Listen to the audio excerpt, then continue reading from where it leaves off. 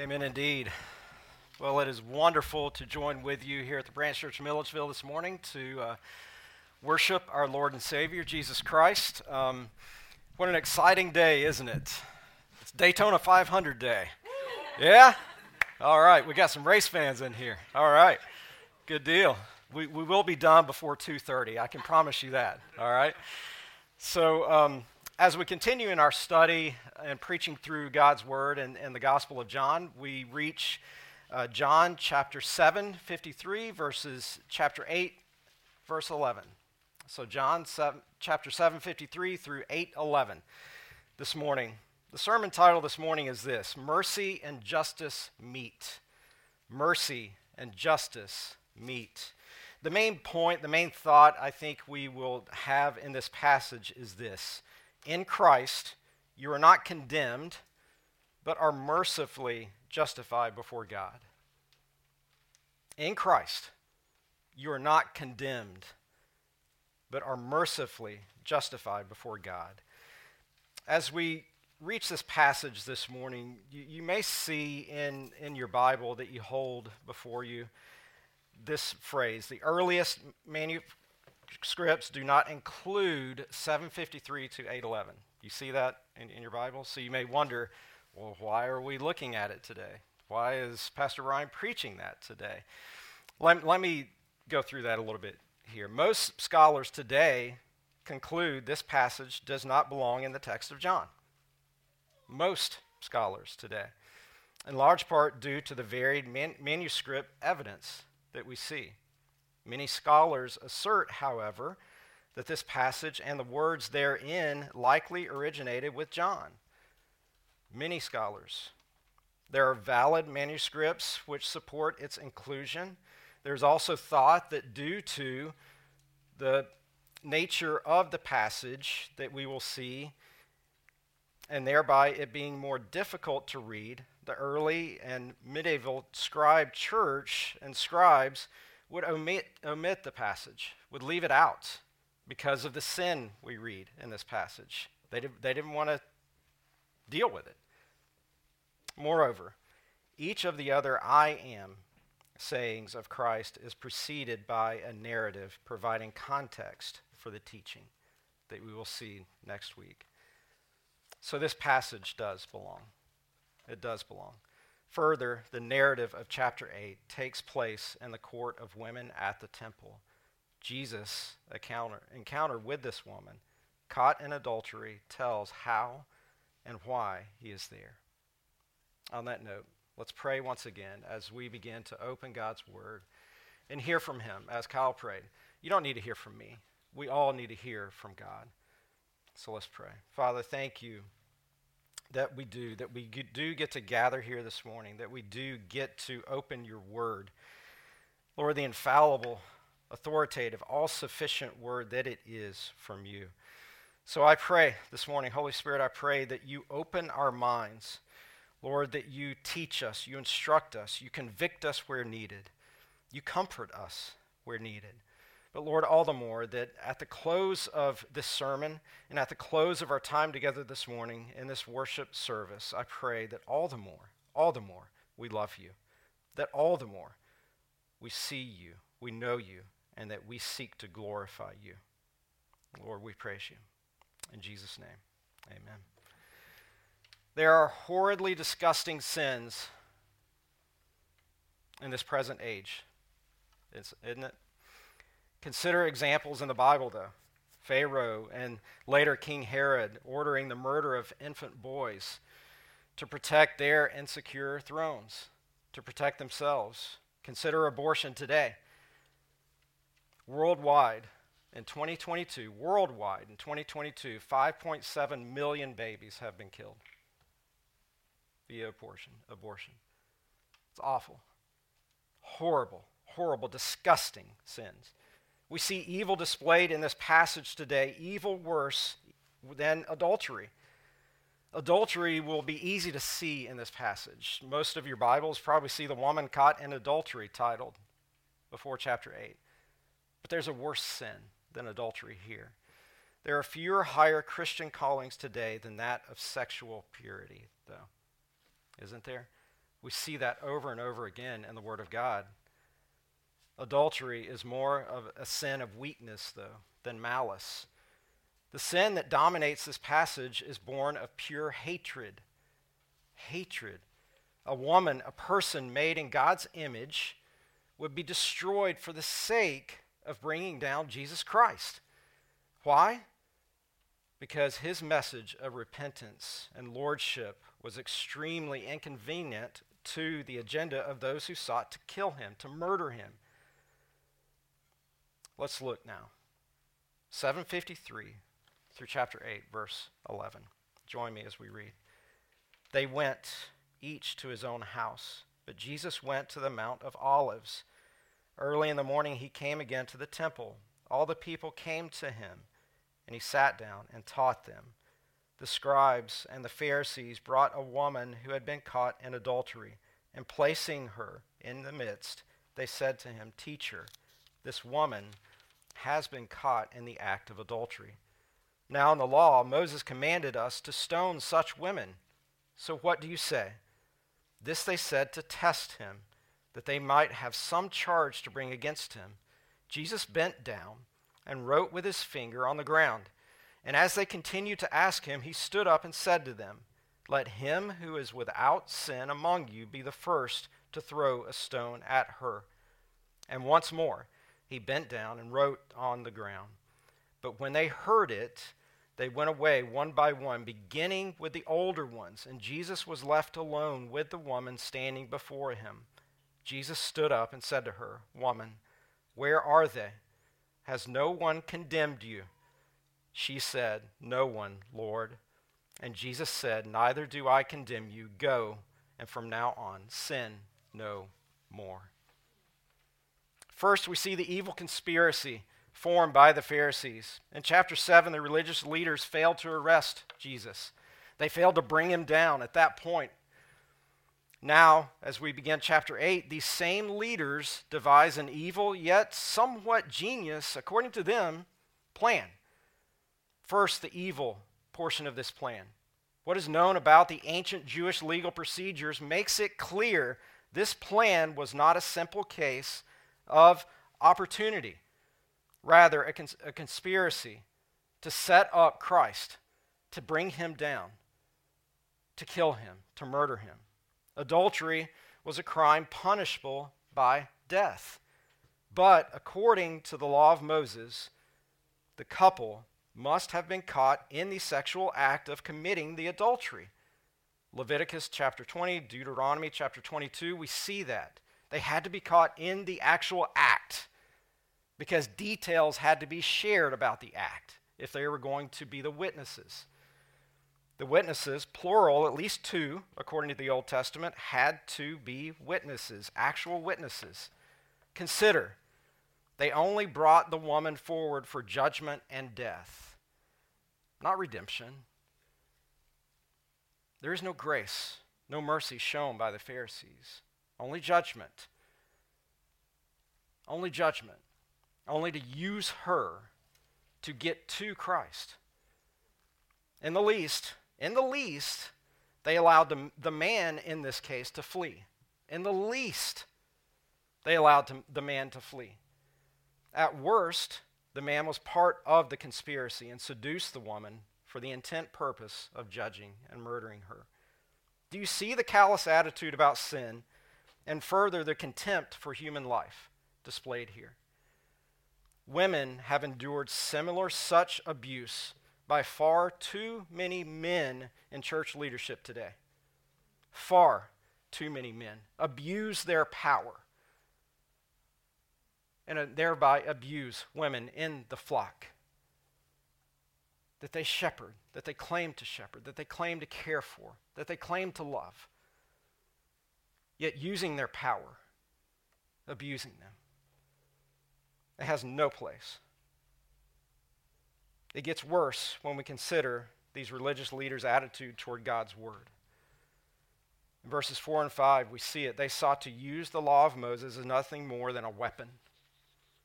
They sought to use the word of God, the law of Moses, given to them to adore God, to worship God, to glorify God in their lives. Instead, they sought to use it, not for glory to God, not for knowledge of God, but as a weapon, to weaponize the word of God in an attempt to kill this woman. Furthermore, if these witnesses were in such a place to witness this act of adultery, why wouldn't they seek to stop it? If their care was really for the individual or really individuals in this sin, why wouldn't they seek to step in and stop it? Instead, they exploited the sin. When you see your brother or sister in Christ in sin, do you just let it go, or do you seek to stop it? Stop it, yes, with grace, with mercy, with love, but stop it nonetheless.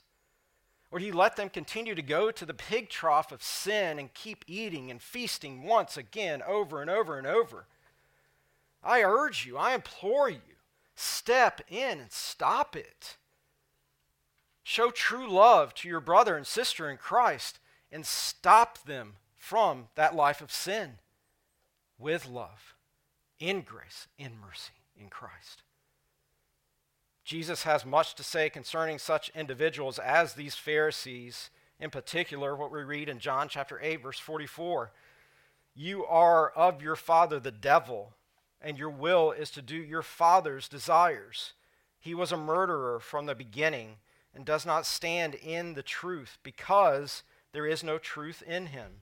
When he lies, he speaks out of his own character, for he is a liar and the father of lies. That is a strong statement by John, is it not? Telling these Pharisees and others who would be like them, who would act like them, that your actions prove that God is not your father, but rather the devil. The Pharisees here carry out a devilish motive. No concern for God, no concern for righteousness, only for their power, for their control. This type of self-righteousness, this type of self-idolatrous malice and worship is always what Satan inspires. Always. We see it from the very beginning, the very first sin of mankind in the Garden of Eden. In Genesis chapter 3, what does Satan do? He tempts Eve and Adam, not just Eve, both of them, with self-righteous self-control. You can be as smart as God. You can be as God. You can be God. It's the same attitude that can rise up in us if we do not stand ready to battle and kill the sin that would drive us to this disgusting act of depravity. Now, the genius part of this plan, or so they thought. This conspiracy act by these Pharisees had some genius to it. At least, again, they so thought. Their intention was to discredit Christ. Consider the options presented to Jesus in this moment. In this moment where Jesus stood with this woman caught in adultery, brought by two witnesses at least, and more followed the Pharisees to this temple court. Consider these options. Christ could urge forgiveness. He could urge forgiveness to the woman standing beside him and all those who gathered in the court. This would be consistent with his teachings on grace, but possibly at the expense of setting aside the law, possibly at the expense of setting aside justice according to God. God is holy. He burns against sin. There's no greater symbol to see God's burn his wrath towards sin than when we look upon the cross of Christ. If Jesus or anyone were to push aside the demands of his justice, then he would not be seen as a credible divine messenger. You see, the Pharisees, you can almost see the thought bubbles popping above their heads. we got you. You're teaching on grace, yet now we bring before you one who, according to the law of Moses, must not just be judged, but must be killed. What are you going to do, Jesus? Jesus could take his stand with Moses, calling for the woman's condemnation. But this would seemingly compromise his future teachings on the grace of God. John Calvin puts it this way. He said their intention was to constrain Christ, to depart from his office of preaching grace, that he might appear to be fickle and unsteady. Imagine Jesus saying this. Imagine this. Christ did not say this, okay? But imagine he would have said this in this moment. This woman is guilty and must be punished. Let's gather stones and put her to death. Imagine Christ saying that. Because again, he did not say that. What sinner would ever come to him? What sinner would ever fall to his feet, weeping upon his feet for forgiveness of their sins?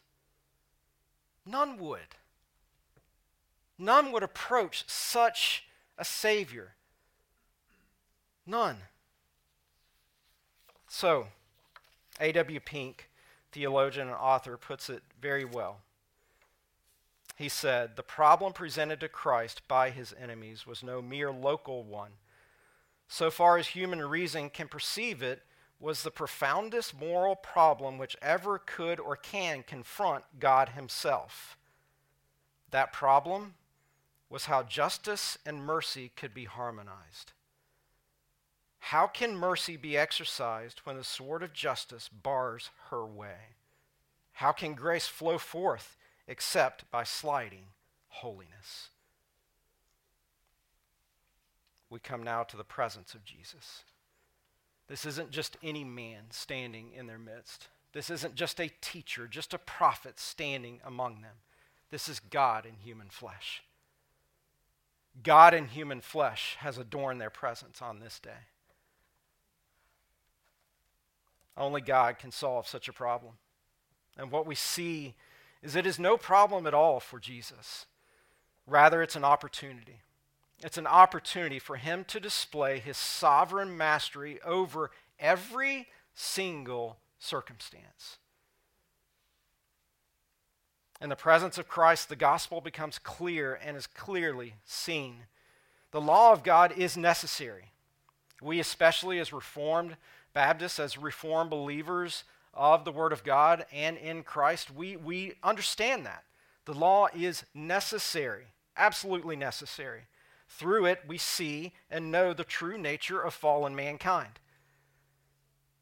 This then reveals to us the desperate need for redemption, for justification before the holy God. The gospel of Christ transcends culture as well as sins committed that are this and even worsely abhorrent. For the Christ follower to properly understand grace, we absolutely must have a thorough understanding of sin. We cannot properly and completely understand the grace of God without also understanding the sin nature of mankind, the sin nature that each of us house in this human flesh. How should we see the sin in our life? Paul, in Colossians 3, verse 5, tells us this: put to death, therefore, what is earthly in you: sexual immorality, impurity, passion, evil desire, and covetousness, which is idolatry. Christians can, and in fact, do sin. Don't we? We sin. I sin, Pastor Bailey sins, Pastor Kyle sins.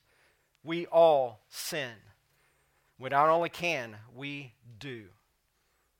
But we must not identify in the sin, nor seek to glorify the sin. Instead, as Paul says, we must, what does he say in Colossians 3:5? Put to death the sin that entangles us. and in so doing seek to glorify Christ. But what happens? Turn with me quickly, if you want, 1 Corinthians chapter 6. What happens to those who identify in their sin, who wear the label of their sin? What happens to them? 1 Corinthians chapter 6, I'll read verses 9 and 10, where Paul writes, "Or do you not know that the unrighteous will not inherit the kingdom of God?" So he starts verse 9 with that. Do you not know that the unrighteous will not inherit the kingdom of God? Then he goes on, "Do not be deceived. Neither the sexually immoral, nor idolaters, nor adulterers, nor men who practice homosexuality, nor thieves, nor the greedy, nor drunkards, nor revilers, nor swindlers will inherit the kingdom of God." Those who will identify in their sin. Consider our society today in 2022. There's nothing more popular than to identify in your sin. 1 Corinthians 6 is very clear what will happen to them apart from the saving grace of Almighty God. They will not inherit the kingdom of God. They will instead inherit the wrath of God. It is impossible to know for certain what Christ was writing on the ground there as he went down on one knee to write with his finger in the sand before the woman and those Pharisees. Some say he was listing the sins of the accusers. Others that he was writing out what he would say in his response. As Roman judges did, some say he was writing out the law's condemnation of these false witnesses. In any account, whatever Christ wrote, it meant something to those men who were standing there to judge, condemn, and murder this woman. What we do know, the personal presence of Jesus deterred these men from their terrible and depraved act. Is not the presence of Christ in your life the most wonderful, wondrous, magnanimous, great, wonderful thing in your life? Consider the peace that you have in your life, not just from within, but from without. Consider the peace you have in your life that would not be there apart from Christ. Consider the protection that is placed around you because of Christ. Consider the care, the nurture, the compassion, the love that is in you and that surrounds you as one who is in Christ. That is what Christ is doing for this woman, physically, practically in this moment right here. He's caring for her compassionately, loving her compassionately in and through the grace and the mercy of God. The key turning point was what Jesus said in verse 7. With these words, Jesus utterly disarmed the conspiracy trap and sent the accusers fleeing. They all left, one by one, starting with the oldest, then to the youngest. Why? Because the youngest were not going to leave until their teachers left. In my opinion, this is just my opinion, I believe Christ was writing out their sin in that sand. Their sin. And beginning with the teachers, the Pharisaical teachers, who stood there in amazement. How could this man know that I did that? How could this man know that I thought that? How could this man know that I desire that?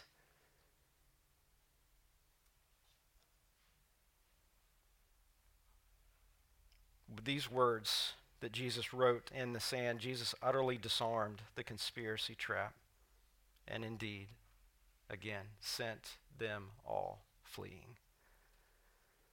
Jesus did not set aside the law. He did not set aside justice.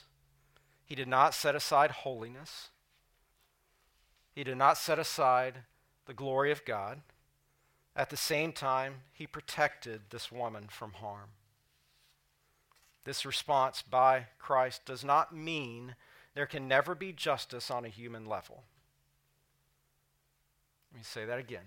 The response by Jesus that we see here does not mean there can never be justice on a human level.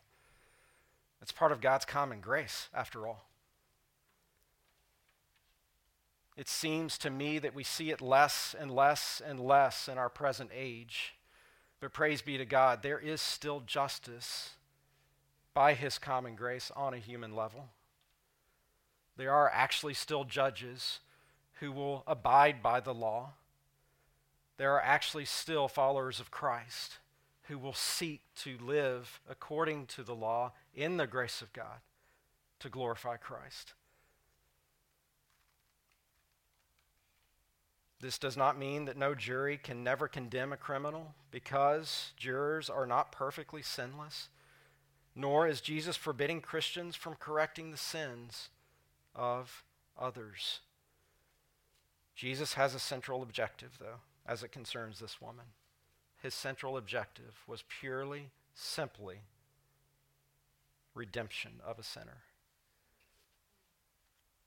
We come to the moment when mercy and justice meet. That moment that we have all experienced if we be in Christ. That moment where mercy, that we do not receive the eternal damnation that we all have earned, but we receive mercy and justice. There is a wide chasm between the way the Pharisees treated the woman and how Jesus treated her. There is a horrible sin, a blasphemous sin, one these Pharisees partook in, using the word of God not to proclaim grace for salvation, instead to use the word to destroy lives in the effort to pursue their own agendas. Consider the global church. The global church today, and in particular the church in China. The church in China has known and knows today and will continue to know so many persecutions. Yet, what does it do? It grows. It continues to grow. The fire of the gospel continues to flow through that church, that many are saved, ongoing by the grace of God. But that is in spite of the efforts of the modern day Pharisee, of the modern day Chinese Communist Party. They use the word of God as a weapon to meet their means of destruction. Listen to the utterly blasphemous rendering by the CCP of John chapter 8, verses 7 through 11. Now, let me clearly state before I read this. This is not the word of God. This is exactly what these Pharisees that we read about in this passage in John today sought to do in their effort to destroy this woman and destroy others.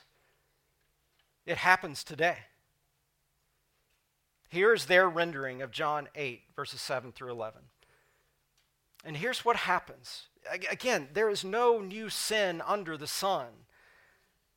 It's the same sin. When you hear me read this, pay close attention. It's the same sin that Satan used with Adam and Eve in the Garden of Eden.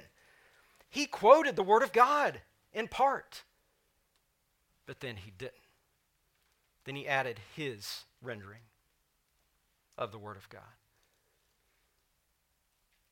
Their rendering. John chapter 8, verses 7 through 11, according to the CCP. Jesus once said to the angry crowd who was trying to stone a woman who had sinned, "He who is without sin among you, let him cast a stone at her." It sounds pretty correct, right? They go on. When his words came to their ears, they stopped moving forward. When everyone went out, Jesus stoned the woman himself and said, "I am also a sinner." Utter complete blasphemy. Yet, this is not some story we read in the Bible that happened long ago. This is the truth we read in the Bible that happens today.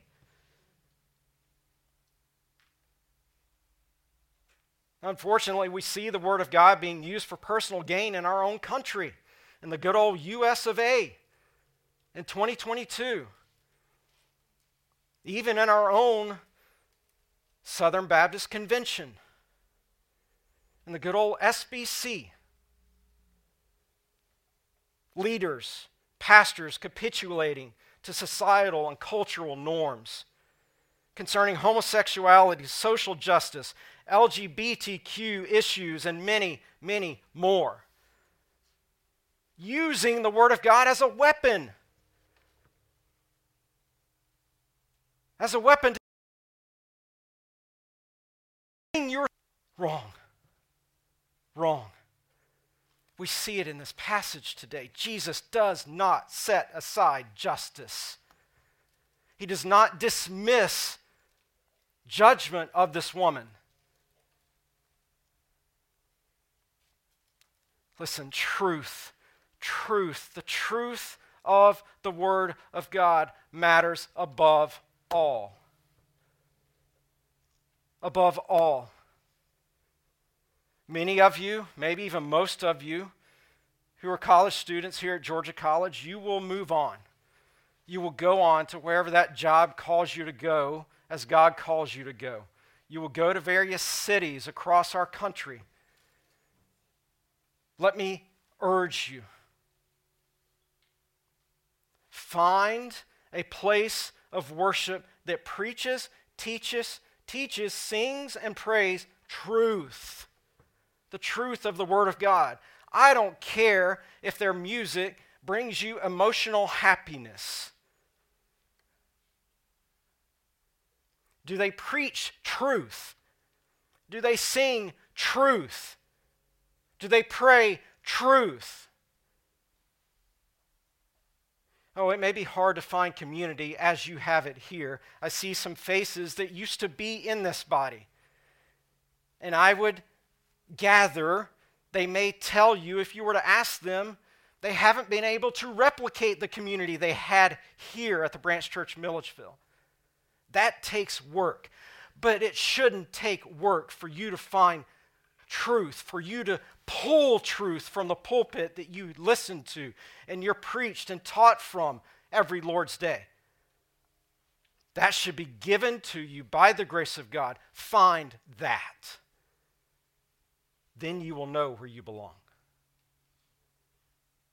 For those of you that are here and will remain here in this body, I would encourage you, I would urge you, praise God that you belong to a church, to a local body where you do hear the truth of God's word, not only preached, but also sung and also prayed, where ordinances are partaken each Lord's Day, where the ordinance of baptism still stands as those who repent and believe.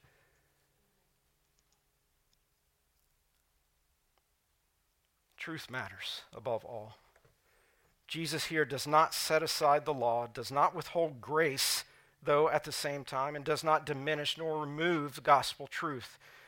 When we approach the sinner, we must do as Jesus did. We must speak the truth concerning homosexuality, abortion, lawlessness, with our agenda being not to prop self up, not to bring power, esteem, or glory to self, but with our agenda being simply this: redemption of the sinner.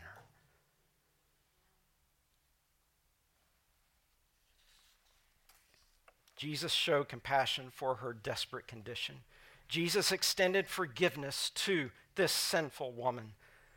There he was in the temple courts, suddenly quiet. Verse 10. Let me read verse 10 again from John chapter 8. Jesus stood up and said to her, "Woman, where are they? Where are they?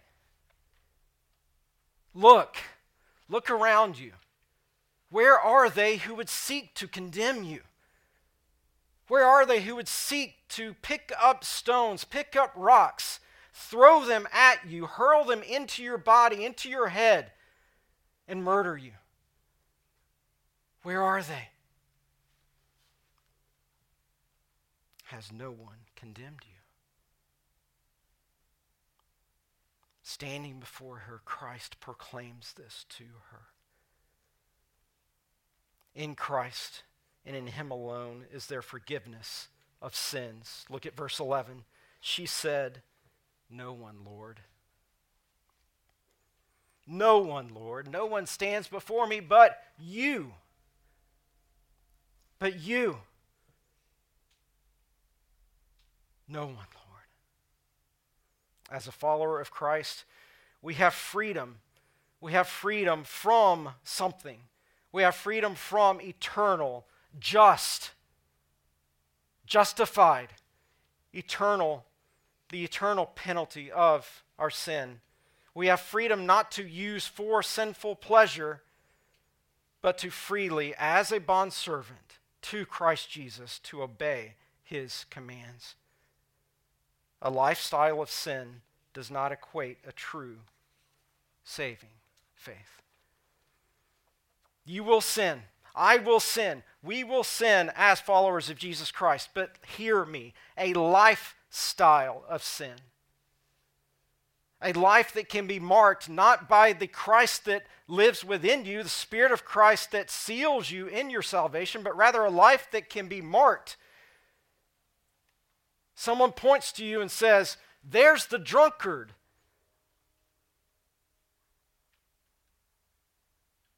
There's the idolater. That is not saving faith. That is not a life that has been changed by the grace of God. If you be a new creation, having been reborn spiritually, you will have new desires, which will lead you to seek righteousness, holiness in your sanctification walk in Christ Jesus. Psalm 85, verses 8 through 10, we read this. "Let me hear what God, the Lord, will speak, for He will speak peace to His people, to His saints, but let them not turn back to folly. Surely His salvation is near to those who fear Him, that glory may dwell in our land. Steadfast love and faithfulness meet. Righteousness and peace kiss each other." It was at Calvary that Psalm 85, verse 10, where righteousness and peace kiss each other, can be spoken. And it is because of Calvary that through His sacrifice, Jesus can exclaim to this woman and to all believers and to us today, as He exclaimed to her at the close of verse 11, "Neither do I condemn you." Neither do I condemn you. Remember what we read in 1 Corinthians chapter 6, verses 9 and 10. Hear what Paul says in verse 11. "And such were some of you, who are identified as an idolater, identified as a drunkard, as a reviler, as a swindler, as a thief, practicing homosexuality. You were identified in that. But by the grace of God, Paul says, and such were some of you, but you were washed, you were sanctified, you were justified in the name of the Lord Jesus Christ and by the Spirit of our God. Paul says it so clearly in Romans 8, verse 1. Romans 8, verse 1, Paul says so clearly concerning the lack of condemnation for those who are in Christ Jesus.